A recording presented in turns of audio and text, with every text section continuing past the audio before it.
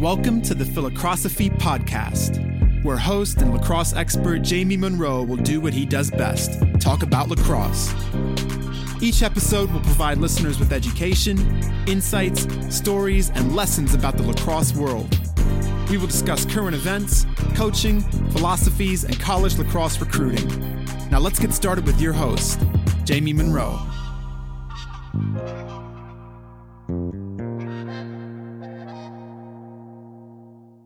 The Philocrosophy Podcast is brought to you by Oxia Time, a cool watch company focused on university-branded watches. John Canaris is the founder of Oxia Time, and he was the goalie at Penn in the late 80s who led his team to the Final Four. John is actually best known for being the goalie that Gary Gait dunked on in the Air Gate. Oxia Time makes beautiful, Swiss-made, authentic watches whose design and quality match the essence of the universities they represent. I can attest to the quality of these watches. John hooked me up with a sweet Brown University Oxia watch, and I think it's the nicest thing I own. Initially licensed with 8 Ivy League schools, Oxia keeps adding new schools each month. One of the coolest things Oxia offers is custom timepieces to commemorate championships or to celebrate storied teams. Check out the UVA Lacrosse Championship watch. It's sick. Princeton did a really nice one last year as well. Oxia even did an LSU football championship watch this year. For any teams interested in creating a custom watch this season, Oxia will upgrade it at no extra cost to a championship watch if your team wins a conference or national championship next year. For players, parents, and coaches interested in custom team watches, check them out at oxiatime.com. That's AXIA time.com. How's it going, everybody? Really excited to welcome Kevin Cassis to the Philocrosophy Podcast. Kevin is the head coach at Lehigh, and really excited to have you on. Kevin, how you doing, man? I'm doing great, Jamie. Thanks for having me. So as I do with most of the guests, we like to start off with a little bit about your lacrosse journey. So, I remember watching you play on the Empire team, but I know it started before that. So maybe you can give us a little bit of where you came from and how you ended up at Duke. Yeah, absolutely. Take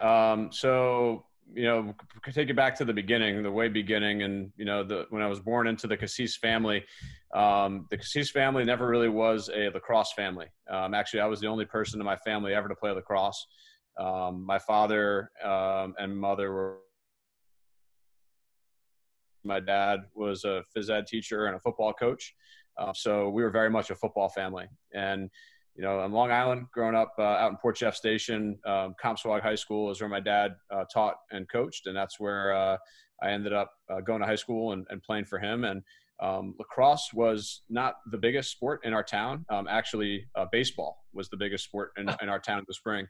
The next town over, though, was Ward Melville and the Three Village area. So if we wanted to play lacrosse, go over to the Three Village and get on one of their teams. And I was introduced to it through, unfortunately, the bad news, the late, great John Banks. And Liam Banks was a great friend of mine. And Mr. Banks, Old Man Banks, as he's affectionately known, gave him my first lacrosse stick. We were playing baseball together, and he pulled me aside and said, "Hey, check this thing out. Why don't you go mess around with this? And we have some indoor space over at the Stony Brook School. We'd love for you to come over and just, run around with our guys." And that's how I was introduced to the sport. And, so a bunch of my friends over in the Compsawag School District went over to play at Three Village and, played with Old Man Banks and Liam and that whole crew. And eventually we had enough guys in Compsawag to make our own youth team. And we did. So baseball was kind of the thing that we did. That was, youth league. That was up until middle school. Actually, for a while, we played both lacrosse and baseball. Wow. And it was funny. The baseball team that we played on was one of the best on Long Island. We actually went up and played in Cooperstown and represented Long Island in one of the championships. And it was amazing to see some of the lacrosse players that, would turn out to be All-Americans and professional players that were on that baseball team. No way. Guys like Liam Banks, Nick Russo, who played at Virginia, Pearson played at Army, his brother Charlie Pearson. We had so many guys that, ended up going on to play lacrosse. And what happened was we all migrated over to the sport. And, by the time we were juniors in high school, our lacrosse team at Compsoag was winning the state championship for New York. Our baseball team wasn't quite as good. So that's kind of how it went. But, so football was really my first love growing up. My trajectory growing up in my household and being a part of Compsoag was that, my brother, 4 years older than me, I followed in his footsteps. And, so he and I both went on this trajectory of, we were the water boy for the football team. And then we graduated to be the ball boy. And then eventually we became the quarterback of the team. And that's kind of how our progression went. So, we grew up around athletics. We grew up in sports. Our babysitter was going to the practice. We weren't having babysitters at home. Went to our dad's practice. And, some of our mentors and best friends were the guys that played on the team, the football team. So that was kind of how I was brought up. And then when you mesh that with getting introduced to lacrosse in middle school, it was so much fun to play.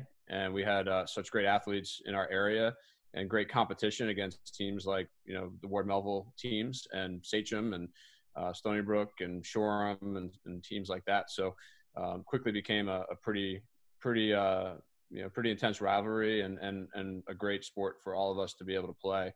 For me, I was dead set on playing football in college. Had a pretty good high school football career. I thought that, I might end up being the quarterback at Notre Dame one day. That was my dream. But then I stopped growing at this height in the 8th grade. And, 5'10" guys, probably not going to be the quarterback at Notre Dame. So lacrosse, quickly became an avenue for me to go and get a great education and play at the highest level that I could play at Division I. And, that was really what kind of came together in my junior year as our team was getting better and we were competing to win the state championship. I was starting to realize that, lacrosse was going to be my avenue. And on that state championship run and on into that summer with the Long Island Empire team, that's when the recruiting really picked up for me. And Coach Pressler had a chance to see me play. Coach Alberici was the offensive coordinator at the time at Duke. So I was recruited heavily by Duke, Virginia, Princeton. Those were kind of my top three among some others. But really what it came down to was the conversations I had both with Coach Pressler and with Coach Alberici about the Duke program at the time, because it wasn't quite as fashionable to go to Duke in that era as it is today. They weren't really winning national championships. They weren't, going to Final Fours like they are now. There was no team of the decade. And actually the teams of that decade were Princeton and Virginia. They were winning all the time. But I remember when Coach Pressler sat me down and, he said to me, "Hey, listen, you can be a part of the first group, the next wave to help take our program to the next level." That really hit home to me. And that was something that I was interested in because that's kind of how I was raised, how I was brought up, and to go in and try and help, a program take the next step was really important to me and something that, I was really passionate about. And obviously it didn't hurt that Duke was one of the top schools in the country academically in that line. Great athletics, great location, all that, but Coach Pressler and Coach Alberici were the ones that I wanted to go and play for. I feel like that's at around that time in your class, the recruiting did take a step up to another level of recruits. And I can't remember who all the players are. You can probably remind me, but your Empire team was sick. And I just remember all these guys considering and then ending up going to Duke. Yeah. We had, it was like, not only just our Empire team, but, the other teams that were in New York State and then some of the Baltimore teams. We used to go down and play that Maryland All-Star team every year, the Long Island team. And that was also right about the time when the under-19, the tryouts were going on. And that was a team that I played on. And one of my friends and I guess you can call him the recruiting rivals a little bit was Owen Daly. And Owen was the first one to commit in that class. And he went to Princeton out of McDonough School. And then I was the second guy to commit. And we were on both those visits together, both to Princeton and Duke. And he made the decision to go to Princeton and I made the decision to go to Duke. And yeah, the Empire team was littered with talent. Guys went all over the place. We had a bunch of guys that ended up coming to Duke. Guys like Kevin Brennan were on that team, and Eric Southard. And then there was quite a few others. Danny Kachi was one of the guys on that team. Brian Moran was on that team. We had some studs for sure. It was great. That was a great team. Where were the Empires that summer? Empires were up in Rochester.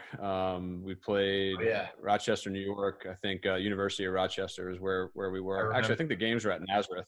That's right. I remember. And the USA Canada game went on right in the middle of that. Do you remember that? That's right. The epic comeback. That was right. Yep. That was a big week for lacrosse, no doubt. That was actually my very first recruiting event as a head coach at the Empire Games, late July 1998.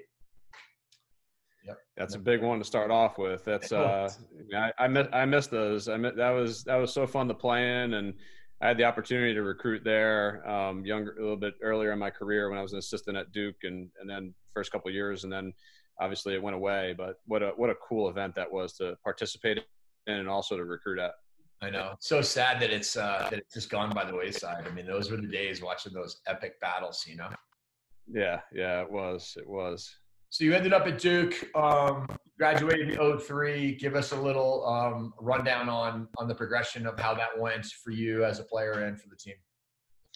Yeah, going to Duke was a decision that I have never regretted, never will regret. And, the opportunity to go and play for Coach Pressler was one that was really important to me. I had a great connection with him through the recruiting process, and being the son of a coach, I think I was able to relate to him really well, and understand what he was looking for, what he was asking for. He was someone that was certainly, he was a tough coach. He was hard on you, and showed you some tough love, but at the same time, would mentor you and show you the way. And I think for me, I was used to that. That's how I was raised. That's how my dad treated me at home and on his team.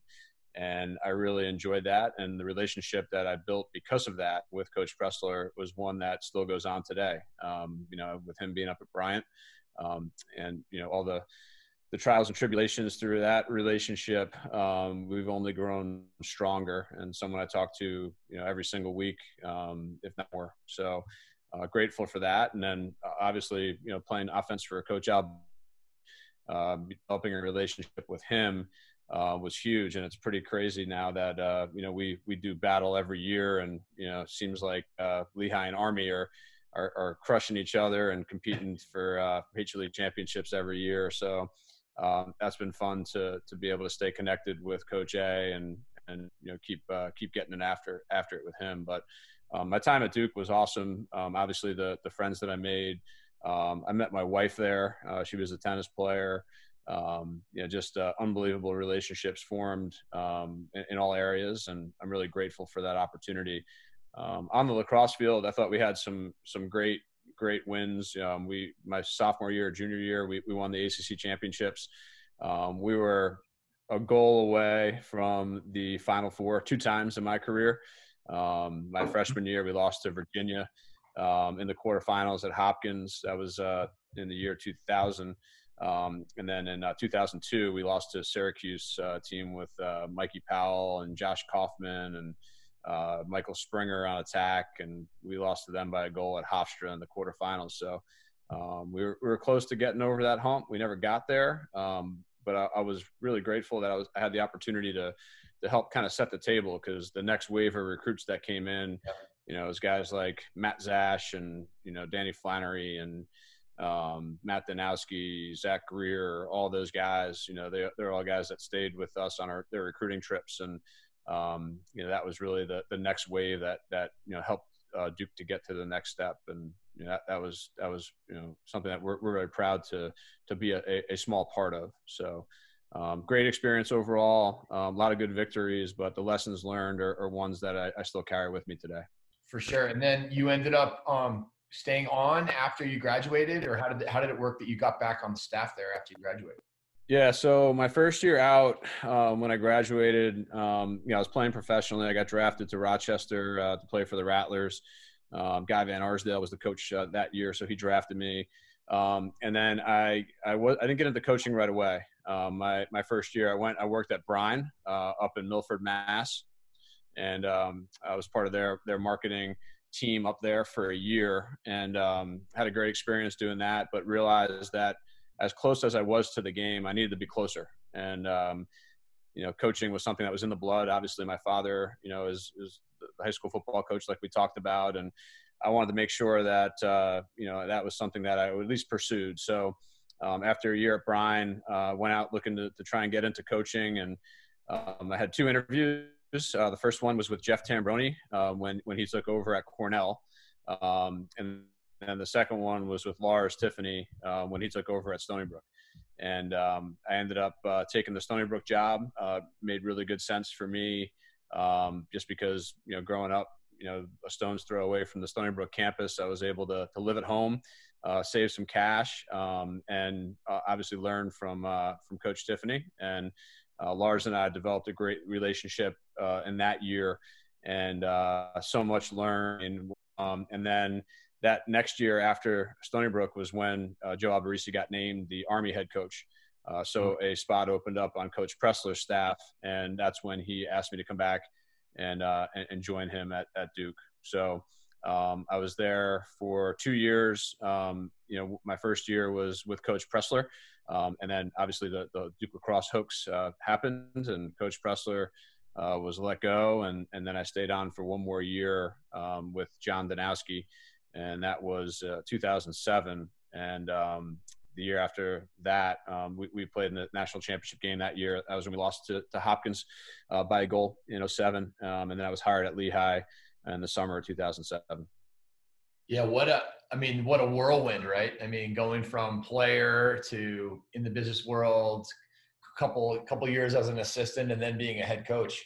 What was it like for you to be such a young head coach, and how to figure it all out when all of a sudden the buck stops with you on everything?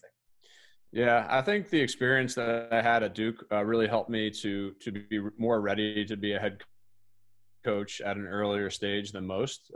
Just going through everything that we went through in that 2006 year, watching the season get canceled, watching Coach Pressler get let go, and then literally working with the players, the parents, the alumni to try and save the program, because it was a very real possibility that there wasn't going to be a Duke lacrosse program anymore. And I don't know how many people actually realize that out there, that it was really close to happening.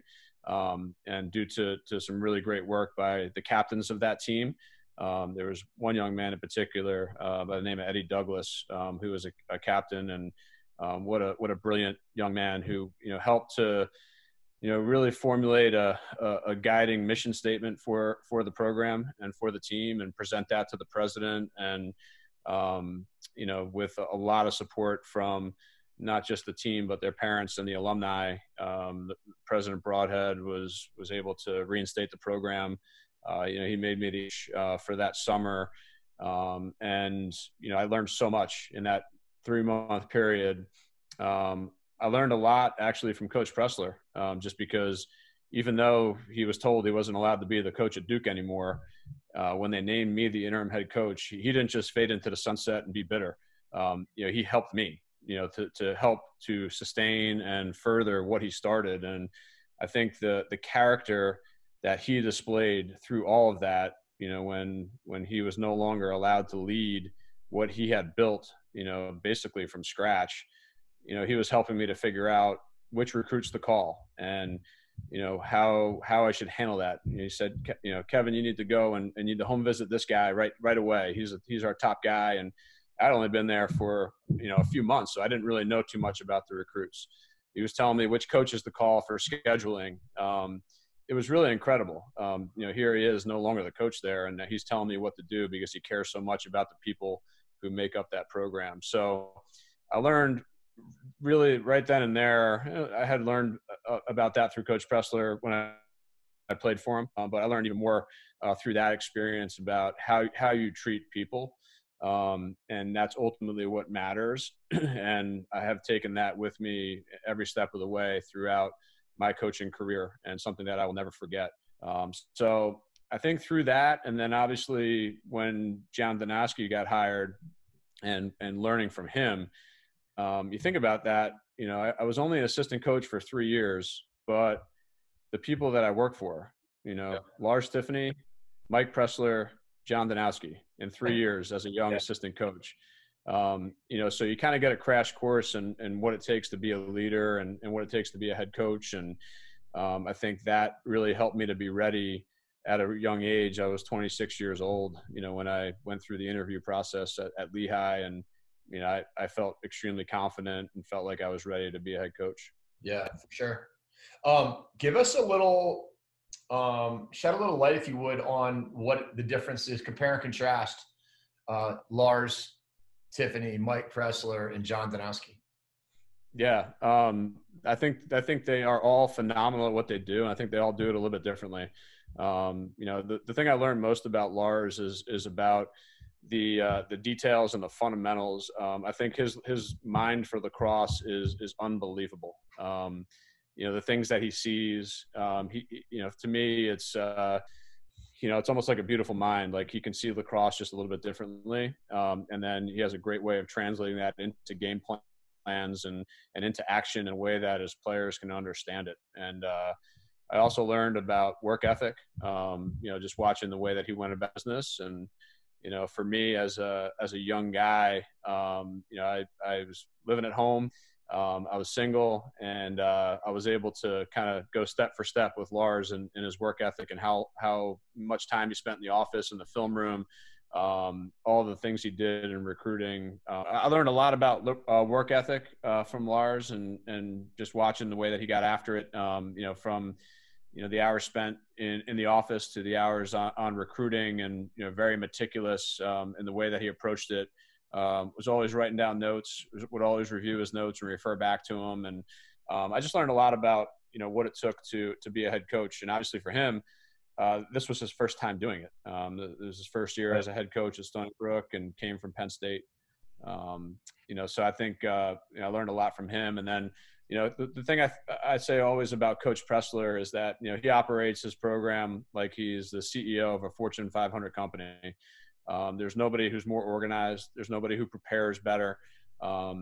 He truly understands what it takes to lead a program and lead his people. And he's not afraid to make sure that he delegates in certain areas, but he's always making sure that he is the one that is overseeing it all. And I just look at the way that he planned practices. I look at the, down to the second, everything was scheduled out, and there was always a plan. And he also, really helped us to understand just the overall level of toughness that we had to play with, and the overall work ethic that we needed to bring to it. And he always demanded that out of us. And I learned that from Coach Pressler. And then, John Danowski, watching him operate was really special as well. He came in, and his commitment to fundamentals was something that really jumped off the page. The way that he approached every single day offensively, really didn't dive into the big picture schemes until later on. I know he's become famous for that. I got to witness that, firsthand as an assistant coach for him. He had a unique experience just coming in. His son was on the team, and watching how he handled that, and to join into that group because they had already been at Duke, and now he was kind of the newcomer. So I learned from him, how to really, make it fun for the guys, and also to make sure that they were really taking care of the little things and taking care of the fundamentals. That was really important. Quick question about fundamentals. How would you define fundamentals as it relates to John Danowski's implementation of fundamentals? Like, everybody throws that word around, but what does it really mean? Because it seems like at Duke, fundamentals is not just, throwing overhand and catching, but there's a lot of skill development that you might sort of look at too. I think the biggest thing is the overall time commitment to it. honestly, because he's at this point he's done a million clinics, he's done a million chalk talks, he does his his online coaches clinics, he does all that stuff. So most people are familiar with the drills that he does. A lot of people have replicated that, but I think it's just the overall time commitment that it's one of those things as a coach where you never feel like you have enough time. You feel like you need to move on to the next thing, the next drill. You got to build this progression to get ready to play. And, really what he said was it doesn't matter what offense you run. It doesn't matter what clear you run. If you're throwing the ball away, if you're missing the cage, then it's going to be ineffective. And I think it's more so just the overall time commitment and his literal commitment to saying that we're going to stay the course, and also going back to it. If things aren't working and maybe the offense is stalling, his default mechanism is say, you know what, we're going to do a shooting training camp over a spring break.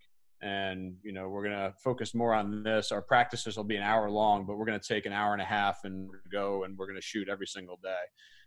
So I think there's just is a non-negotiable commitment to saying that we are going to get after it and hammer the fundamentals. I love that. So great. The commitment to skill. Your biggest upside as a team is making your players better, right?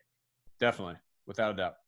So you take on the job, 2000 season, first season at Lehigh. You're a 26 or 27-year-old head coach. You hire your buddy Taylor Ray, who I just did a podcast with, and he was about the same age. And pretty awesome experience for you two guys to be able to build a program together as young guys and former teammates. Oh, that was so cool. What a cool experience. Taylor and I had talked about this, when I was, we're both a little bit earlier in our careers. He had started out, he was at Queen's University in Charlotte, and, as a graduate assistant, and he had moved back to Alberta, and he was actually living in Calgary at the time. And I said, hey, listen, I don't know what's going to happen. I really want to be a head coach at some point. If I am, you're going to be my first call, and I'd love to try and do this thing together. And I don't think any of us realized that it would be that soon.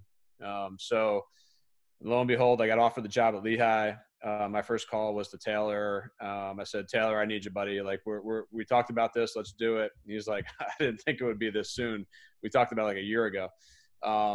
But was able to convince him and his wife, Lauren, to come on down. And it took a while actually to process it because we had to go through all the international paperwork and get a work visa and do everything that we needed to do. And it took so long that actually they didn't drive down from Alberta until the first day of practice of fall ball. And I'll never forget this, but first day of practice, I think our practice started that day at 2:00 or something like that. And Taylor and his wife pull up in a U-Haul at 1:45 to the Lehigh field and jumps out. I handed him a whistle, and we went out and we coached our first practice together. Wow. In the fall of 2007. It was crazy. That's awesome. Yeah. So that's kind of how things got started. And we were able to hire a graduate assistant at the time. Brendan Callahan was our grad assistant. And Brendan's now the head coach up at Dartmouth. Obviously, Taylor's now at St. Joe's. And so that was our staff. And then I had my dad as our volunteer assistant, Coach Cassis Sr., and that was our crew. And we had a blast. We started out, we had an office that was the size of a coat closet, and all four of us were on top of each other in there. And we had to stagger our phone calls that we made because, we'd talk over each other. And but that's really where we made our bones and kind of where we were able to create the magic that we were able to see a few years down the line when we were able to compete and win championships. Yeah, so much fun. I have a question. You guys were both young and still playing professionally. Yeah. I'm really interested to hear how as you continue to develop as a player, that you were taking what you were learning and applying it to your coaching, and how you think it helped you, and maybe some instances where it really paid off. Yeah. That's a great point, because it was a lot of fun to be able to do that. And I think we're both grateful to Lehigh and the administration for allowing us to be able to pursue that part of our lives, because we were so young. And, both of us were 27 years old when we took over. Taylor was one of the best defensemen in the NLL at the time. He was an all-pro and playing for Team Canada. For me, I had played in the league, the MLL, for a bunch of years, and I was training to try out and play for Team USA in 2010. So what we ended up doing, both of us, was luckily there were teams in Philadelphia at the time. So we were able to negotiate some trades, and I got traded to the Philadelphia Barrage. Actually, you can see my jersey up over my shoulder there. And I played for the Barrage for 2 years as I was the head coach for Lehigh. And Taylor got traded. He was playing out for the Calgary Roughnecks, and he got traded to the Philadelphia Wings. So that really helped, obviously, to have something close by that we were able to go and shoot out to and hit practices and games. I think it also helped that at the time neither of us had kids. We were just newly married, both of us, and we had wives that were understanding of allowing us to go pursue our careers, both in coaching and playing professionally, and we were able to do that for a few years. But I have always said that time period was probably my period of biggest growth, not just as a coach but also as a player. I think being able to do both helped me to become better at both. And just looking at some of the guys I played alongside, in Philadelphia, I was playing alongside guys like Ryan Boyle. It was learning from a guy like that, and then playing for Tony Resch. He was my coach in Philly, and I got to learn from him. Then I went up and played in Boston for a year, and played alongside Paul Rabel, and saw what it was like, being one of the best midfielders in the game, and play for a guy named Billy Day, and Billy, obviously, and learning from him, and then playing for Team USA, and being a part of that. And in 2006, played for John Desko, and 2010, had the ability to play again for Coach Pressler, and what an experience that was, for Team USA when he was the head coach. So I learned a ton. It definitely made me a better player. I mean, I could see the game differently.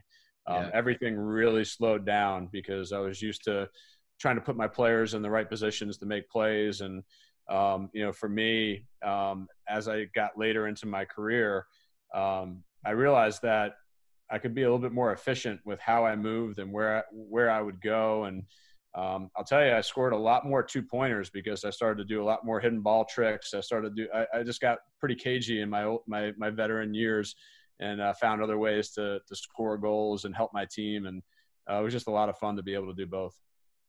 When you get to play at the highest level and you're sort of at this cutting edge of skill, how did you translate that to your teams as you developed them, particularly with the experiences that you'd had with such great coaches that were all about building fundamentals and skills? In my first few years, I would suit up and play alongside our guys, and not necessarily in practice, because obviously I had to be coaching and doing the facilitating of practice, but in skill sessions and shooting sessions, I would take a lot of time and work with the guys. I would shoot on our goalies, which I'd like to think made them a lot better. They always enjoyed that. And then, specifically guys like, two of our best, kind of superstars early on, were the twins, Roman and Cameron Lau Gosney. I developed a great relationship with those guys, and the hours that we spent on the field, repping out, dodging and shooting and passing and, footwork, everything in between, was able to kind of take bits and pieces of that. Things that I still draw back on because it fits into the way that I play. When I was in Rochester, I played in Rochester for 4 years. I played in Philly for 2 years, and then I played in Boston for 1. And that was my 7 years of playing in the MLL. But when I was in Rochester, our attack on that team, get this, was Casey Powell, Ryan Powell, and John Grant Jr. So, and we didn't win the MLL championship. I still don't know how. But I was playing alongside those guys. I was playing the midfield with those guys as our attack, and watching what those guys did and being able to take bits and pieces of that. So case in point, watching John Grant Jr. and some of the things that he did, I went on to coach Dan Taylor. He was an unbelievable lefty Canadian, one of the best to ever play at Lehigh. And I was able to work with him on things that I would see Junior do in the game and try and get Dan to do the same thing as a lefty Canadian with a similar skill set. And I just tried to do that wherever I could. The face-off game, watching that's something that we, have really taken a lot of pride in here at Lehigh. And I learned a ton as a coach in 2014 with Team USA. I was in charge of the face-offs, and my two guys on that team were Greg Gorenlian and Chris Eck. And taking that, working with those guys, learning from them, and then bringing that back to what we do at Lehigh is something that I always thought was really important and critical to the overall growth individually and as a team for Lehigh. There's been so much evolution in the game, offensively speaking, since you took over in 2007 to now in 2020. How have you evolved along with the game itself from an offensive philosophy perspective?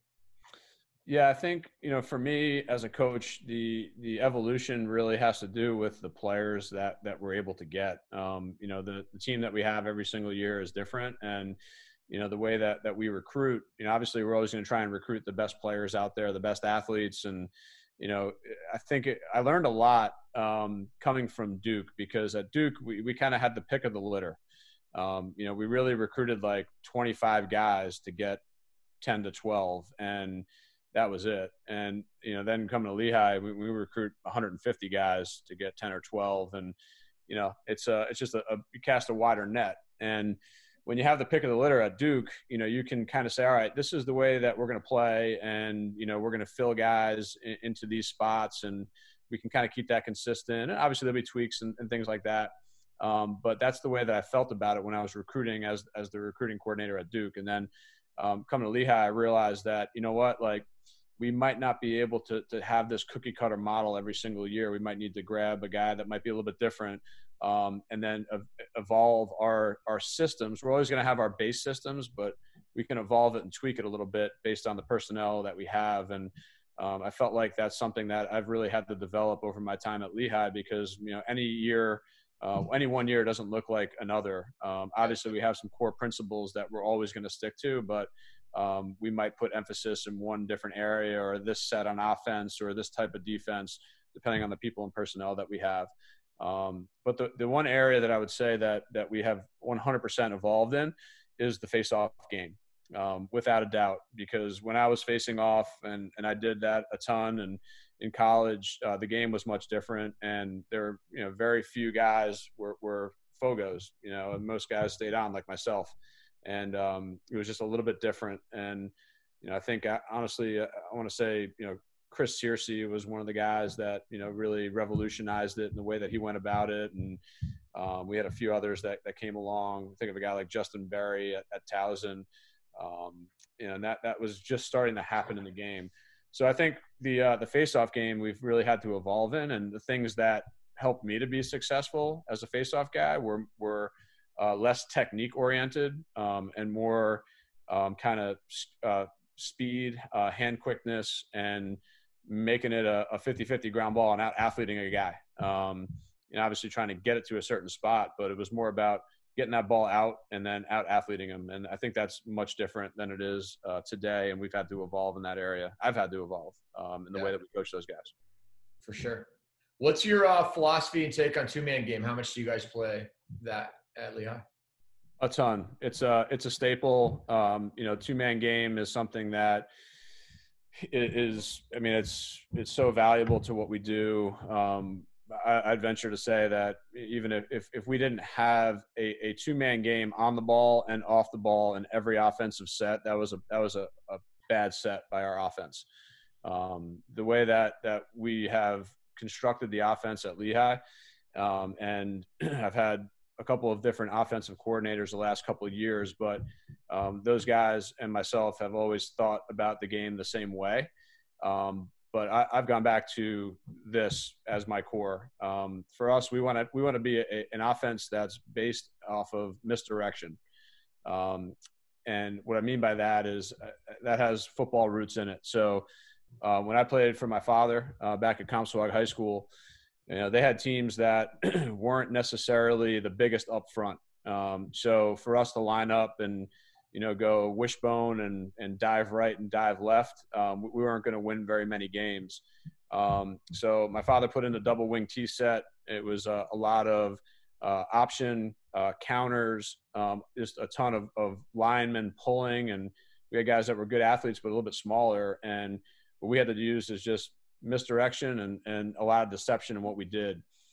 I think from a lacrosse standpoint, we try and do a lot of the same type of concepts and getting people to think we're going one way and then all of a sudden we're going back the other way. And we can do that in a lot of different ways, but the two-man game on the ball and off the ball is one that we think can help us to do that because it just changes the integrity of the defense.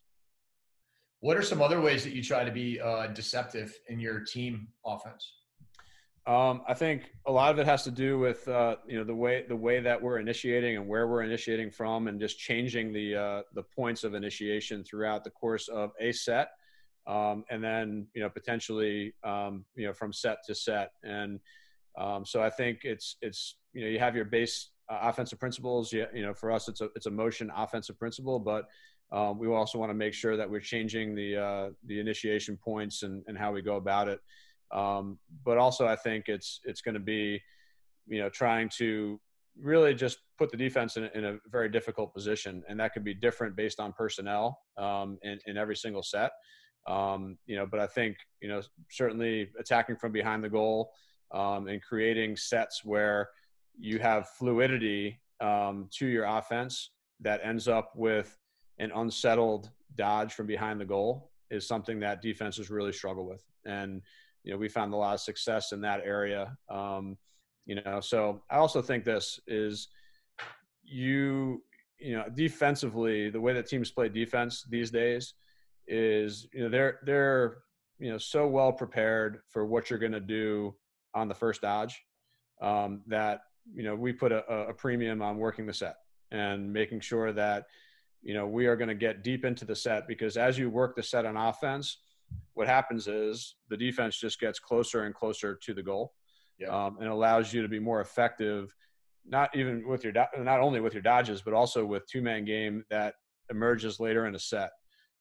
So developing that type of misdirection where, potentially, you're setting something up that isn't necessarily going to be to score a goal in the first 10 seconds of your set, but potentially gets the defense rotating, so that the next initiation point is where, maybe you're doing it now you're initiating from 12 yards instead of 18.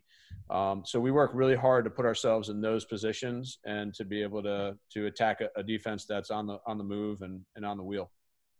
Would you say you guys are scripted? I think you said you're more motion, so you're not particularly scripted. So in and of itself, you're going to be deceptive or at least unpredictable in what you're doing. Yes, absolutely. It's more free flowing. Obviously, there's rules to what we're doing.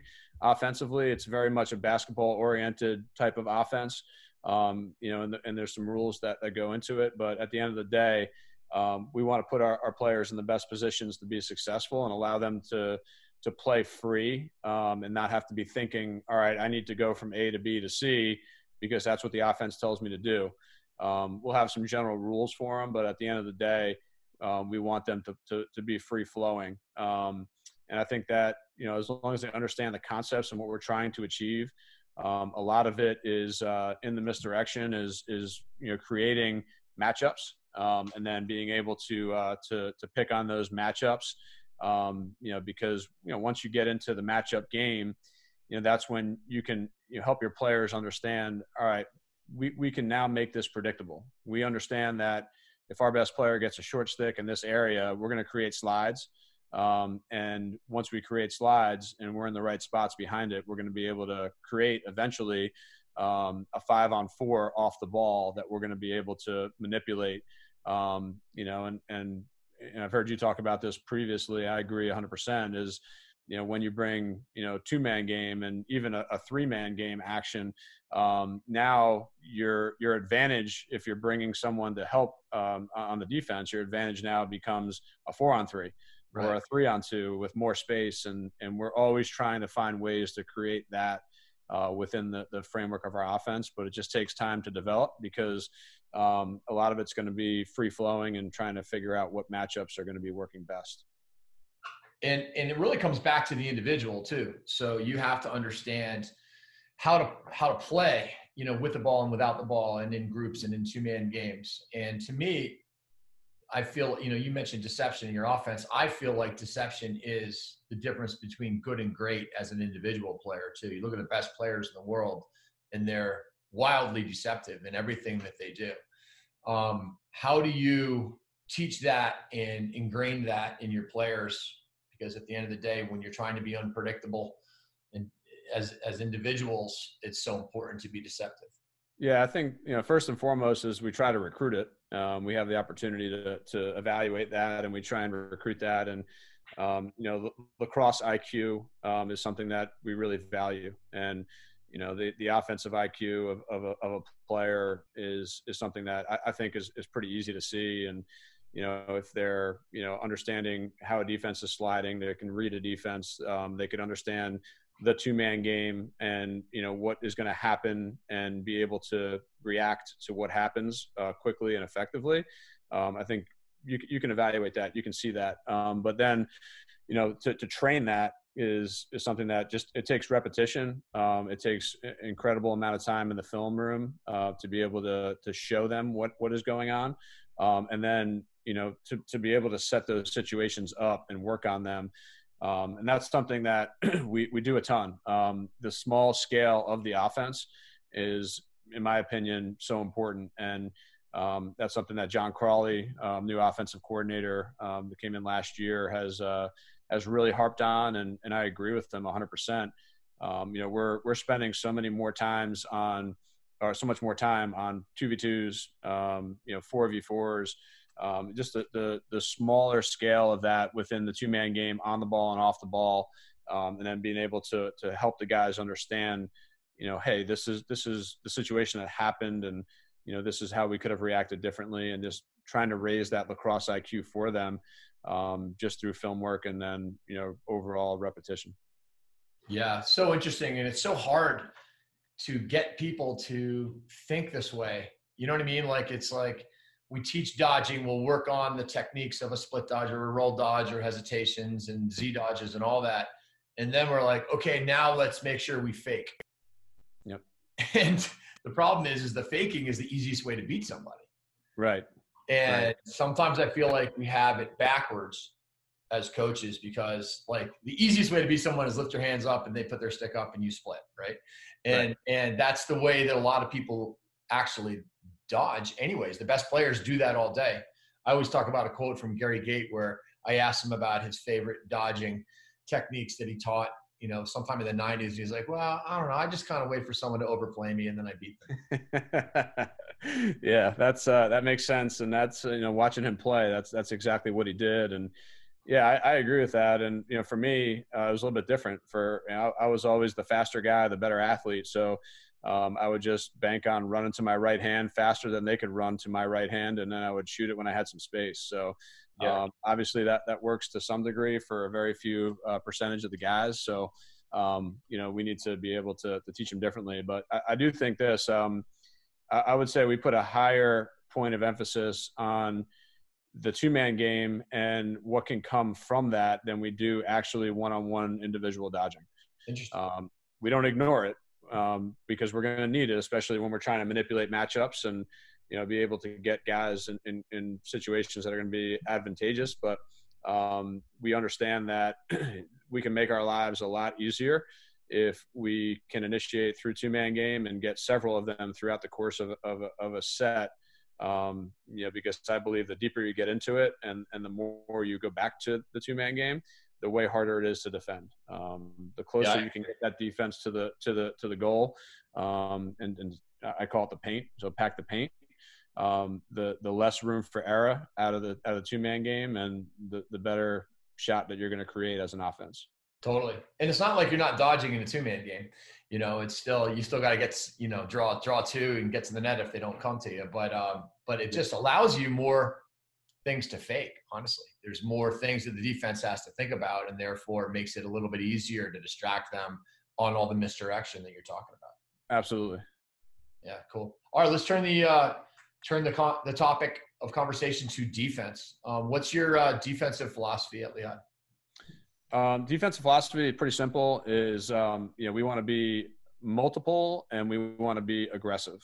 That's really the 2 main things that we look for. And, the multiple part of it, if you look at that for us, we have quite a different variety of things that we can do. Our man-to-man defense is one that, it's a sliding defense for sure. Something that we have looked to do, for years here. But to be able to mess with slide timing, turn it on, turn it off, that's a big thing for us. And, be able to kind of either, go out and come hard and dictate that tempo. And we like to do that in particular early on. And then, once teams get used to something, be able to flip it and go to a different direction. So, but at our core, we're a slide and recovery defense. We like to go hard, and then, for us, it's about, making sure that our recovery is crisp and that we're ready to defend the next dodge. And, we feel like that is something that is, I think people are pretty good at dodging and recovering to the first dodge. But that getting in position and being able to slide and recover to the next dodge is really where it gets tricky. So that's kind of our core. But then we've really spent a lot of time developing a zone defense. And our zone defense has been something, especially in the shot clock era, that has really been effective. And, our ability to move in and out, be multiple, going from man to zone within the course of a set has really helped us and has forced offenses to struggle. So for us, we always felt that if the offense was comfortable and they were able to dictate the tempo, then they were probably going to generate a great shot and have the ability to score. But if we can dictate that tempo and we can go from heavy pressure to potentially packing it in on the zone, depending on what time we are in the shot clock, their mindset really switches. And, that's something that we've really taken pride in, to be able to do that and develop both of those. Can you do it during the flow of the offense, or do you wait until it goes out of bounds? Mostly we're doing it when the ball is out of bounds, but there are times where we can flow into it. I mean, there's a couple different, as a couple different types of zone.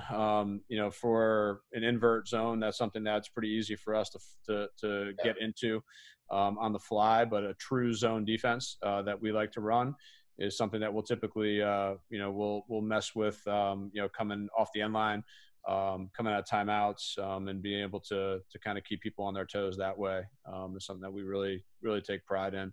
But definitely trying to dictate that tempo and keeping offenses on their heels is something that we really like to try and do.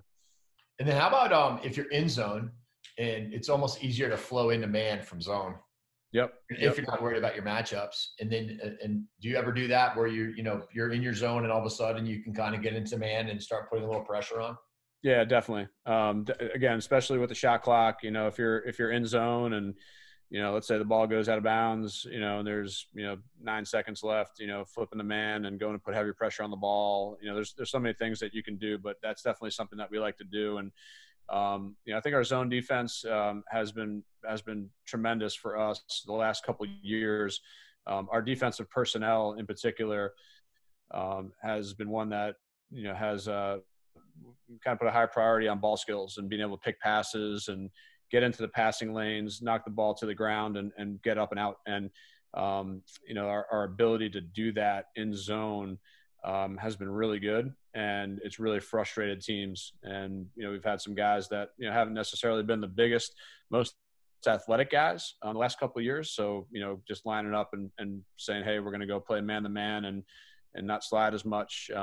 We said, hey, listen, let's put these guys in some spots where, we can pack it in. Got a good goaltender. Let's force them to thread the needle a little bit on a packed in zone, and teams have really struggled with that. So that's been fun to play with. Do you find that there are drills that you can run for zone that are also great for man? Yeah, definitely. I think that, if you look at its core, we spend a lot of time on being able to pick passes. And again, I think that's something you can recruit certainly, and you can evaluate, but at the end of the day, there is a skill to that, that we take a lot of pride in and that we get after. And, for the way that we're playing defense and man, we're going to put a premium on being able to do that too. And, I always look at that as, there's a lot of ways to steal a possession. And, if we can steal a possession by picking off a pass and, looking to do that, then that would be ideal. And we put a premium on that in the way that we grade our games and stat our games. And that's something that I think for man and zone, you can definitely get after. And we've done that a ton on the small scale and also on a bigger scale. When you're trying to get your players to be great at picking off passes, do you feel like it's important to just put your stick into the lane, or are you baiting it and actually going to pick it by making them think there is a lane? Yeah, no, I think it's more baiting than it is, putting the stick in the lane.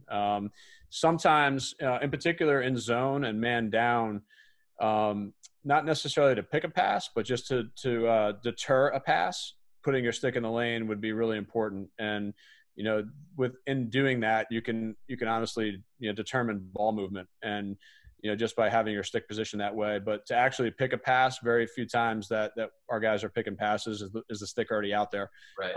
It's more about the readiness of their stick, the way that they hold it. And it's not, they can't have it down. If their stick is all the way down at the ground, they're not going to get up in time. But it's got to be low enough where the lane appears to be wide open to be able to pick it. Right. And sometimes when your stick is out and in the lane, that's like, the cue for great feeders to throw it right between your stick and your head, because You're never going to actually pick it, even though it seems like it could deter it. Yeah. On an individual defense basis, I'm always interested to hear how coaches teach one-on-one defense from the perspective of with a pull. Are you backing off, or are you moving laterally, or both? So we don't like to back off. We typically want to hold our ground. I think the one thing that I've learned, and in my football background, and then working with my assistant coach on the defensive end, Will Scudder, and he's got a football background, and we think about it more as a defensive back. Trying to cover a wide receiver off the line of scrimmage, and obviously, they're gonna back off a little bit, but on the initial point of contact and a bump and run in particular, they're gonna hold their ground and then be able to have what we call a rear foot push off. So a lot of times, guys if they're gonna try and bump and run, the way not to do it is to take that step forward, that false step, and then it becomes a lunge. And I think in lacrosse, you'll see a lot of guys on the initial point of contact do that. They'll step forward, they'll lunge, they'll get their nose out over their toes, and then they're toast. It's done. So for us, we teach patience on the initial dodge, and being able to hold our ground and then allow the offensive player to commit, and then we're going to rear foot push and then meet him at the spot that he's trying to get to. This way, there's no lunging. And then obviously from there, we have to be able to get our hands on and start to chop or V-hold or whatever direction we're going in. But I think that's an important concept that we spend a ton of time in our approach work, trying to get our guys to understand and to do. So that's kind of how we approach the one-on-one defense. Yeah. I think it's a little different as if you have a pole as opposed to a short stick. How so? Because you just have for a pole, you have a little bit more room for error. The stick's a little bit longer. You can come down with a little bit more force if a guy has a step on you to be able to widen him out, get him away from the goal, depending on where you are on the field. And then just with the short stick, obviously shorter stick, just a little bit less margin for error to be able to do that. But the sort of lateral movement and making a point of contact, a little bit ahead of where they're going to meet them there is the similarity.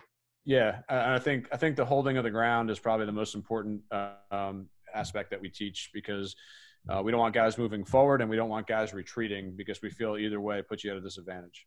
Yeah, there's so many people that do teach backing off, backpedaling.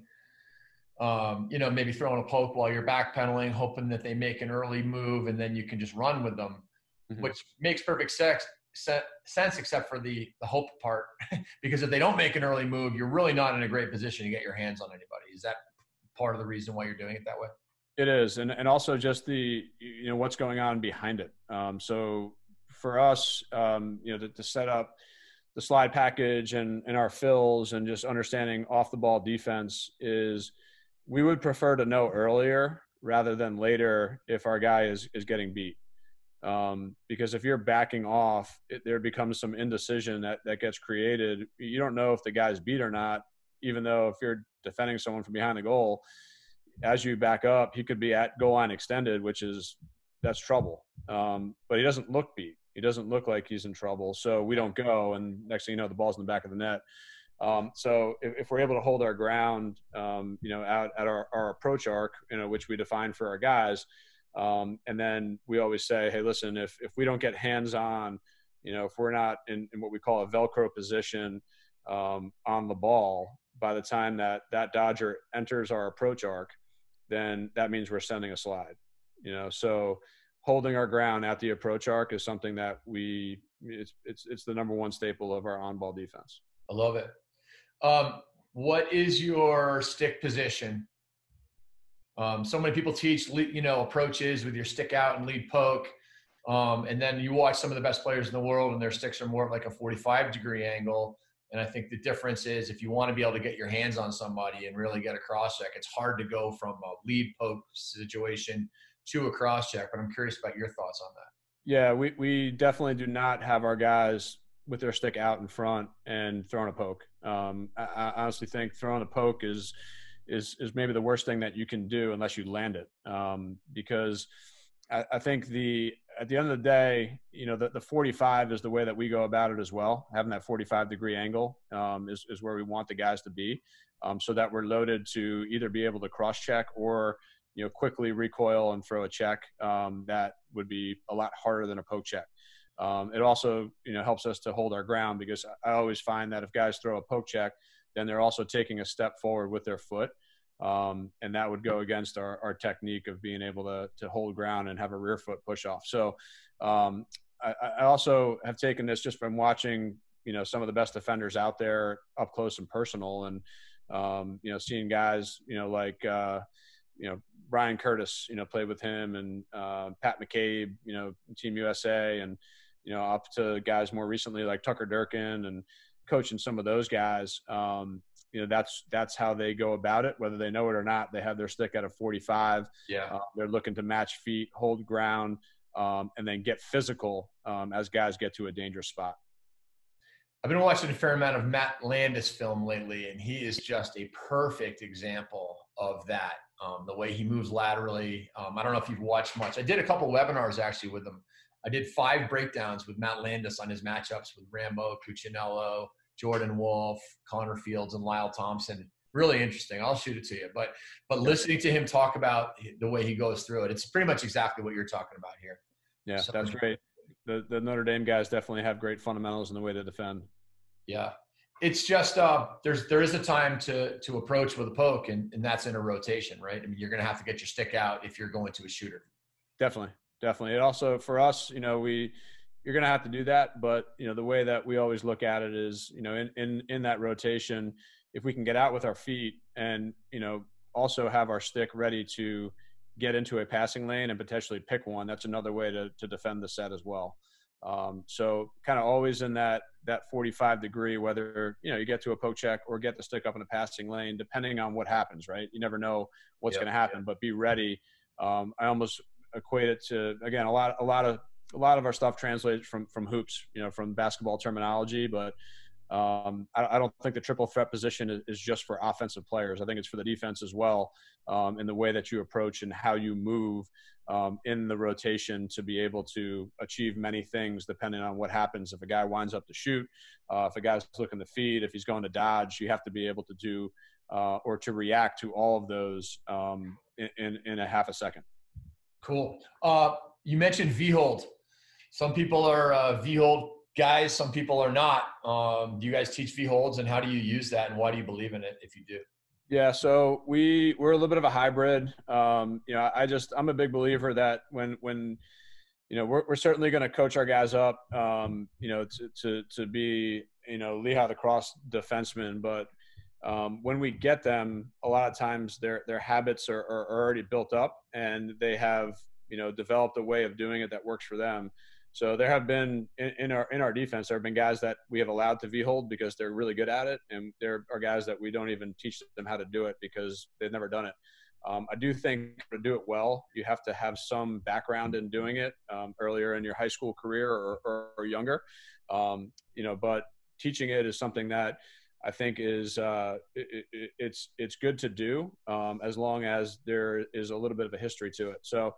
With the V-hold, we've had some guys that have been really good at it. I think that a lot of it depends on how you're going to slide if you need to underneath of it. So we think a lot about that is, all right, what technique on the ball is going to be most beneficial to the way that we want to slide behind it.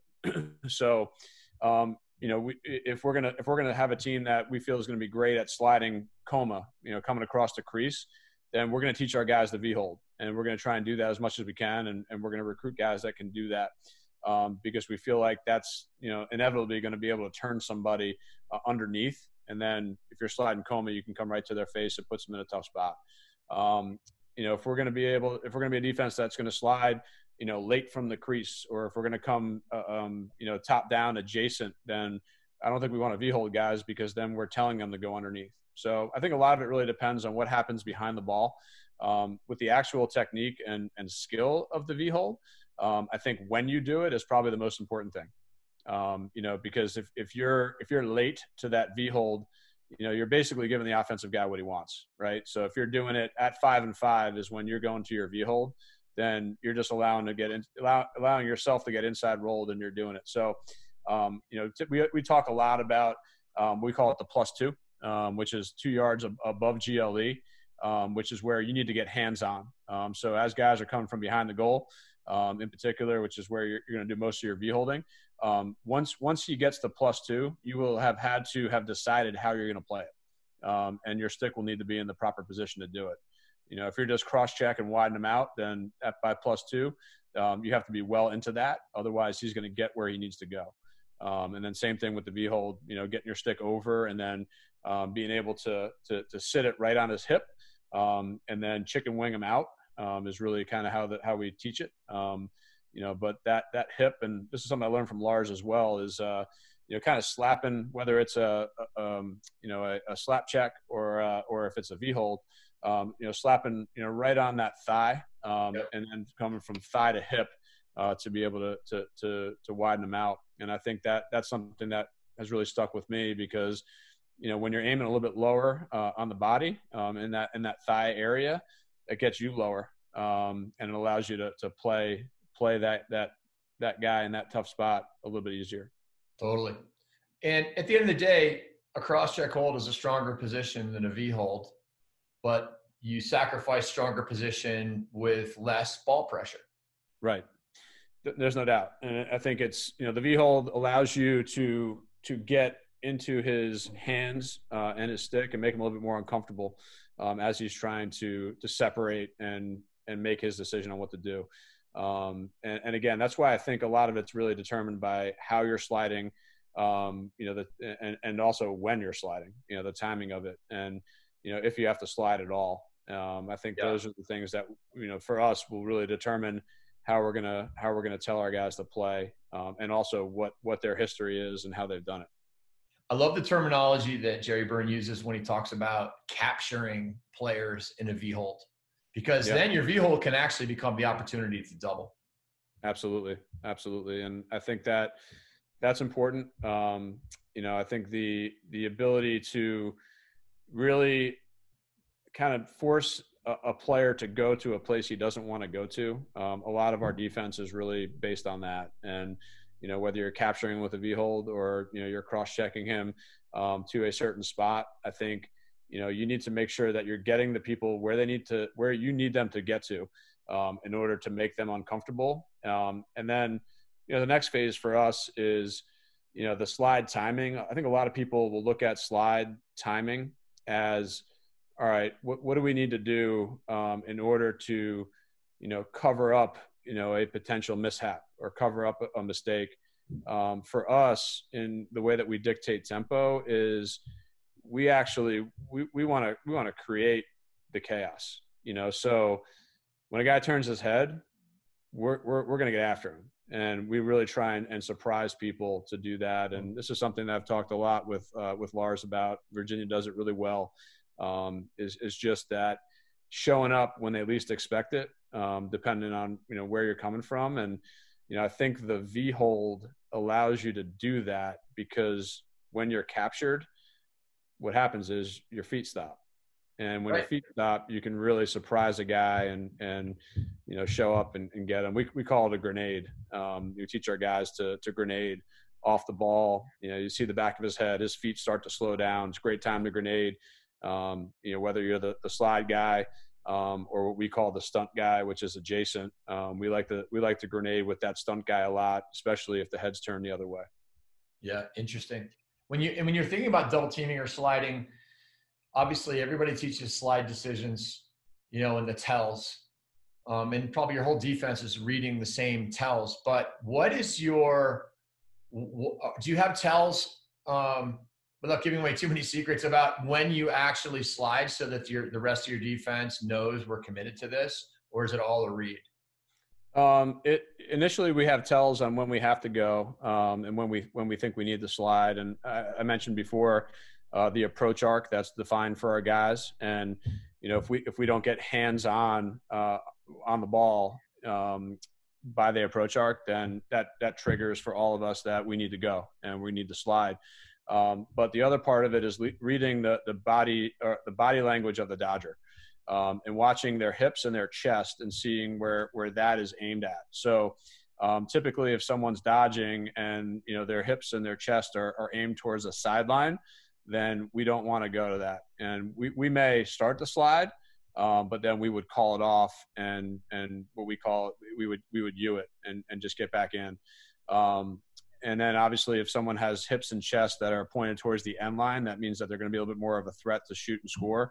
And that would be a trigger for us to be able to go. And then obviously the communication that goes along with that is really important. And we spend a ton of time on that of, not only the slide decision-making, but also the terminology and the communication that goes along with that, to make sure that everybody knows what's happening with a few short words. And that becomes our conversation throughout the defense. Very cool. I'd love to transition into recruiting in here. I know we touched a little bit on it already, but I'd love to hear your thoughts on what you're looking for. So if you're recruiting defensemen to Lehigh, what are you looking for? And probably a lot of traits, maybe not all the same type of player, but in general, what are you looking for? I'm John Canaris, founder of Oxia Time, a watch company specializing in university-branded watches. Before I fell in love with watches, I fell in love with lacrosse. Maybe you've heard of the Air Gate? Well, that was me in goal that day. We may not have won the national championship, but we did win the Ivy League that year, and 2 years before. The first time, we got a ring that we never wore. The second time, we got a watch that, while it had great sentimental value, the quality didn't match the significance of our achievements or the memories we created. Ever since then, I've looked for a watch with the design and quality that would live up to my experiences at Penn. After 30 years of looking and not finding what I wanted, I decided to build it myself. At Oxia Time, we create Swiss-made automatic watches with stylish designs and quality befitting the universities we represent. Premium watches without the premium price. Check us out at oxiatime.com. That's AXIA time.com. Yeah, I think, defensively, we're looking for toughness and ball skills. Those are the two things that jump off the page. we take a lot of pride in our defense. Like I said, we want to dictate tempo, and there's no better way, in my opinion, to dictate tempo than to be the toughest version of a defense that you possibly can be. Because if they know that you're coming after them, that they're gonna take it a little bit, then they may be a little bit more hesitant to get to the spots they're used to getting to. So we want guys that are physically tough, but also mentally tough, that can be able to shake it off quickly and be able to get back in there. And then ball skills are something that we put a premium on. And, I classify ball skills in two ways. One is ground ball skills, being able to get it up off the deck the first time.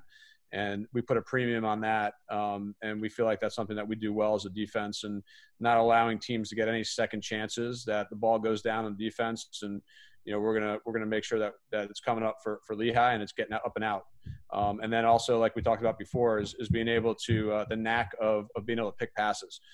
So I put that in ball skills as well. And so we actively look for that. And, listen, don't get me wrong. The one thing I didn't say is athleticism. Like, we want to get the best possible athletes that we can, but we also understand that if we got guys that are incredibly tough and that have great ball skills, and the way that we're playing and what we just talked about, and the way that we play defense, man to man and zone, we have those two concepts in our defensive players, then I think we're going to be okay. So many defensive guys growing up are just relegated to only playing defense, and they just don't develop great stick skills. But when we're seeing the shot clock era with the 20-second clearing clock and all that, and the fact that creating offense from defense is as a premium, that's kind of what you're talking about. Yeah, I also think this. A lot of people have looked at the recruiting world and they try and go up to Canada to get their offensive players. And, for us, we take a premium of looking at guys on the defensive end from up in the Great White North. And look at a guy on our team, Teddy Leggett. This kid is unbelievable. When you talk about ball skills, this is a guy that you want to study. He's really good at it. He had his partner in crime, Craig Chick, last year. Craig's now playing in the PLL, but I think the way that Canadians are brought up, and the box game and the way that they go about it, hockey carryover that they have. I think Brody Merrill was a guy that really set the tone with that, and we try and go up there to look for not just offensive players but defensive guys as well. Yeah, they've got the combination of toughness and skill, that's for sure. And it's kind of funny because they grow up playing only with short sticks, right? And they develop this incredible level of finishing and skill.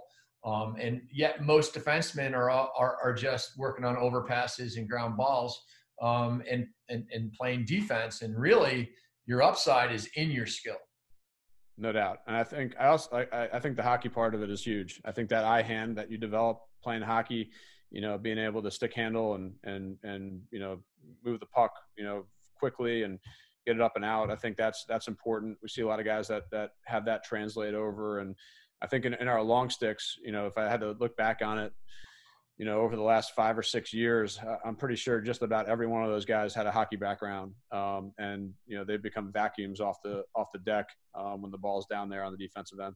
You guys hockey it around on the ground balls a little bit too, I bet.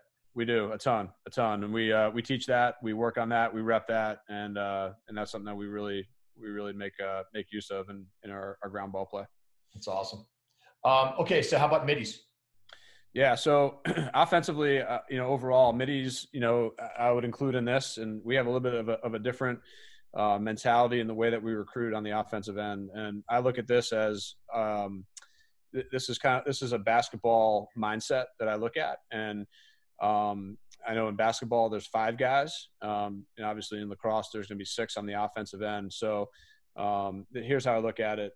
You have the spots in basketball. You have 1, 2, 3, 4, 5, and the way you go about it. I look at it the same way for lacrosse. So the difference for us, the one being the point guard, is for the way that we recruit and the way I want to play is we need 2 of those. All right, so we need 2 point guards. We want a point guard above the goal, and then we want a point guard below the goal, behind the goal. And, so what's the difference in basketball? Well, in basketball, you can't go behind the basket, right? You're out of bounds. So for us, we just push that end line back, and now we got a point guard behind, a point guard above. And then our 2 spot similar to basketball. What is that in basketball? Well, it's a guy that can handle the ball, but it's also someone that can penetrate and shoot. So we're going to look for a midfielder, that kind of fits that role as well. So a midfielder who would be a point guard, a midfielder who would be, kind of that swing guy as a guard, who could do a little bit of everything. And then our 3 guy would be a shooter, a guy that can hammer the ball. And just like in basketball, he's going to shoot the 3-pointers. He's going to be, out there, just hammering home when the defense rotates or over rotates, being able to make that, make them pay. And then the 4 and 5 spots I look at as attackmen. 4 spot would be the guy that, kind of your power forward. Maybe a bigger body of an offensive player, of an attackman, that can really be physical, can certainly dodge, and score. Could be a righty, could be a lefty, but is not going to necessarily need the ball on his stick all the time. So he'll need to have some off-ball skill as well. And then the 5 spot on attack would be, your off-ball finisher. Again, could be lefty, could be righty. For me, I'd rather have our 4 and our 5 be opposite hands. So one of them be a lefty, one of them be a righty. It doesn't matter which is which, but that 5 spot, that center, he's going to be great off the ball. Typically it's been a Canadian for us, or someone who plays like a Canadian. And then they're working, with that point guard behind the goal, who's our ex-attackman. So that's how we kind of look at it. The way that we ride, also helps us to be able to recruit this way. Because I look at it, I think the 1 spot, the 2 spot, and obviously the point guard behind the goal, the 5 spot and the 4 spot, all those spots, I think all of those guys can be attackmen. And the way that we ride allow us to be able to play potentially 5 attackmen at a time. And, potentially maybe 1 or 2 two-way middies, depending on how the recruiting process goes and what we look to do. But, we could play 5 attackmen and 1 two-way midi, at a time. That's kind of how we would look at it. And then be able to ride in such a way that gets those offensive players off the field, the attackmen off the field, to be able to get our defensive personnel in, which I think is really important to be a great defense, is that you actually have your defensive people in the game. It's kind of funny because it's almost like all of your players are kind of like attackmen in some ways, ideally, because your poles are going to be slick like attackmen, so they can pick off passes and be really comfortable with their sticks in the on-ball situations as well as in ground balls. And your middies are oftentimes like attackmen and can play like attackmen. And you're, of course, your attacker. And I think it's helped us too, as we've figured out, kind of where we live in the recruiting realm and who we're able to get.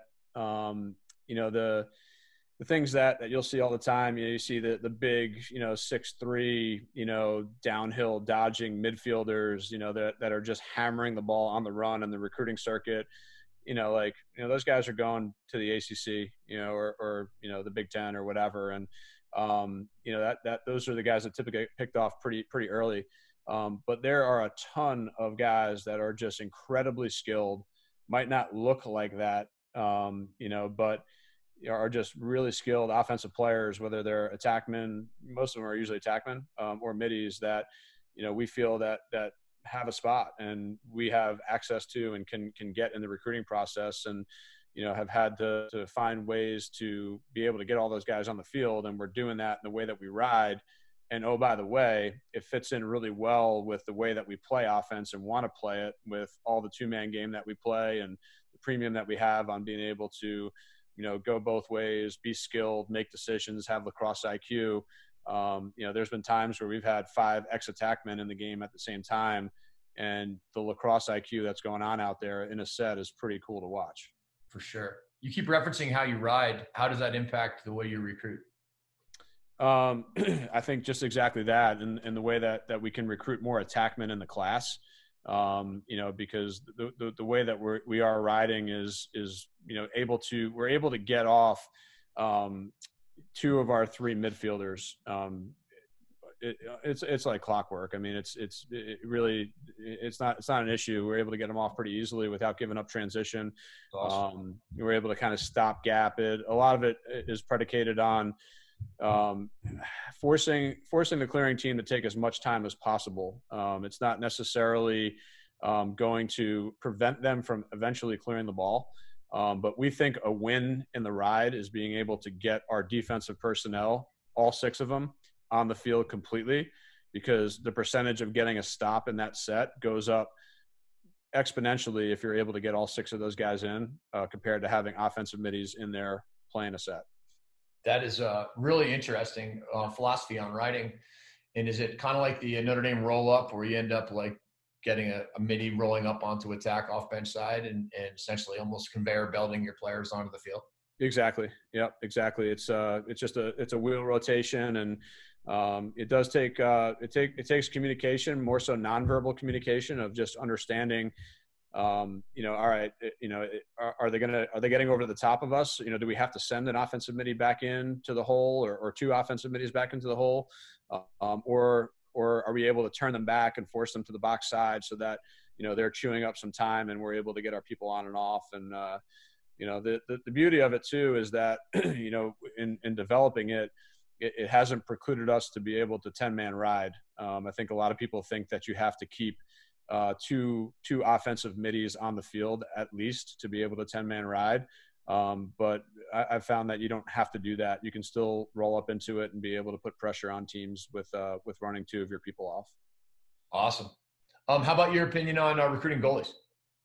Yeah. So the specialty positions in particular are ones that we have put tons of emphasis on in the recruiting process, and being able to win the faceoff has been such a valuable resource in our sport. And then obviously being able to stop the ball, because regardless of how you're playing defense, if you have someone that can save the ball above 50%, if you can get into that 55 to 60% range, you're now we're talking. So it was funny. I know you had Ronnie Caputo on, and good buddy of mine the other day, and he was talking about the specialty positions and trying to be you need to be in a game at 100%.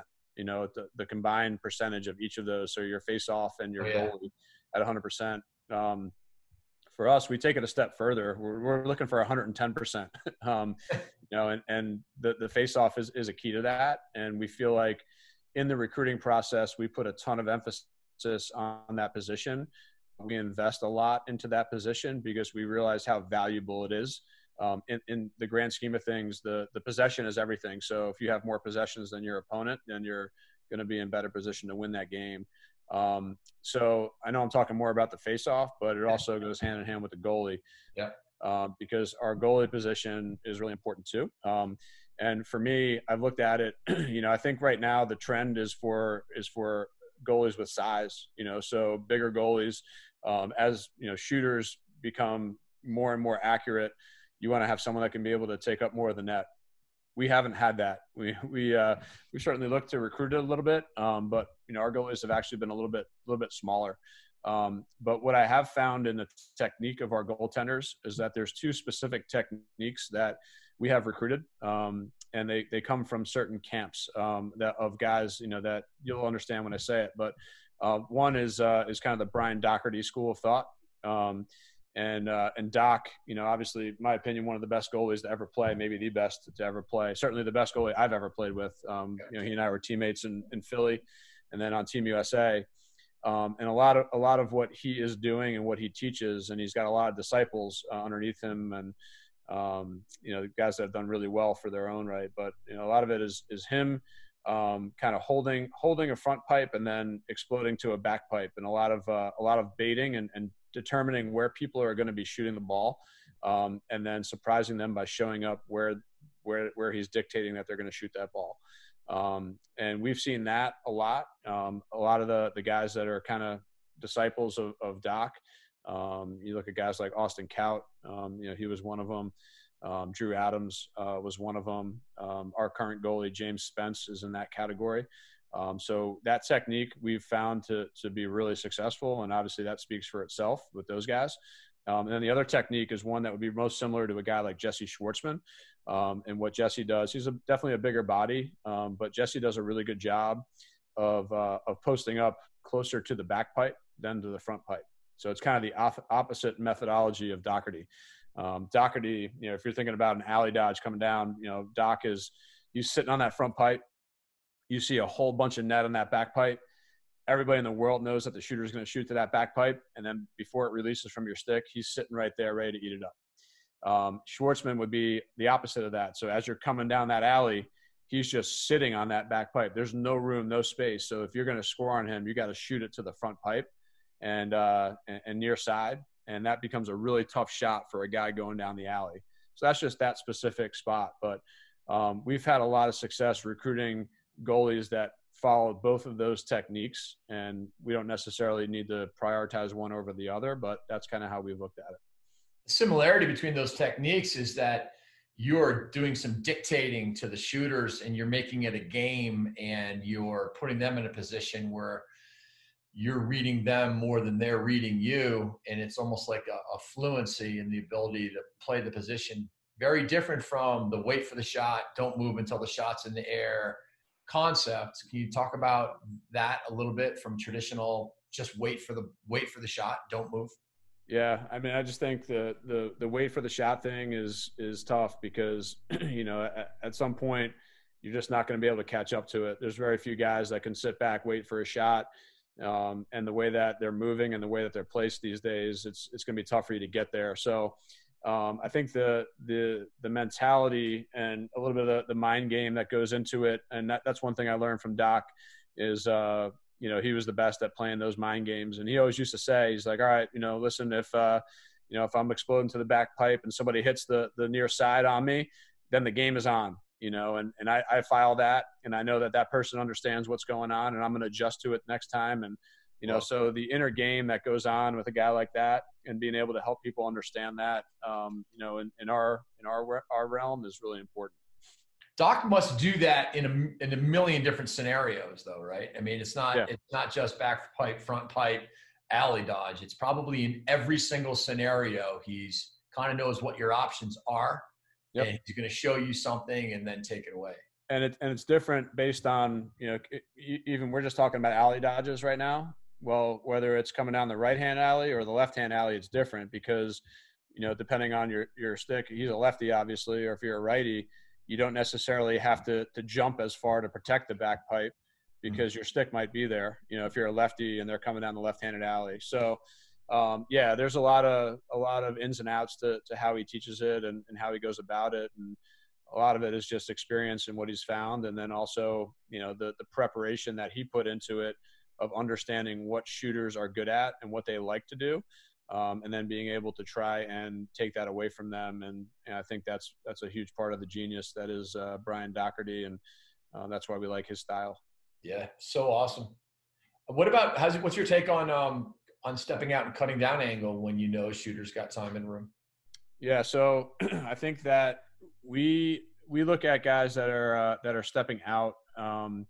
I think it depends. If you're talking about time and room, stepping to the shooter, I don't think that's the appropriate thing to do. I think if you're doing that, you're stepping out, unless your intention is to try and take up net and force them to miss. Or just simply to get hit, which I don't think is the best strategy, honestly. I think that, stepping out towards the shooter is not great. I think stepping laterally is something that's really important because it gives you a little bit extra time to react to where the ball is going. So, we're trying to really focus on that and, making sure that, guys have their pinky toes, towards the pipes, and then they're able to step laterally as opposed to stepping out.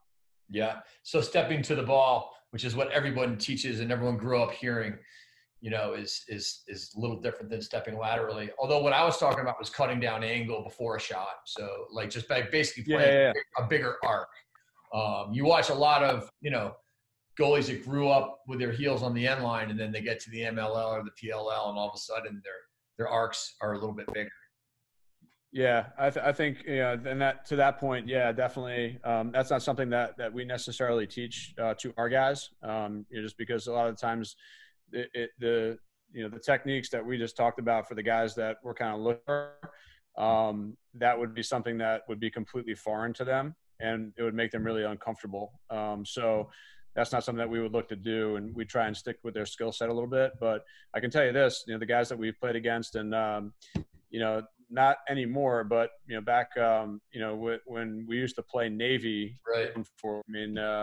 Their guys always stepped out, and it made it really tough for guys to be able to play around them, and they'd end up hitting the goalie a ton and missing the cage a ton. I do think there's some merit to that. I think if you're a smart shooter, you can really handcuff a guy. If you can get enough heat on it, you can handcuff a guy that he won't be able to get to it unless he gets hit. Right. Okay, last question about recruiting. Can you just talk about Lehigh recruiting and state of the union on Lehigh lacrosse right now? How you guys are feeling in the wake of losing your 2020 season and moving forward?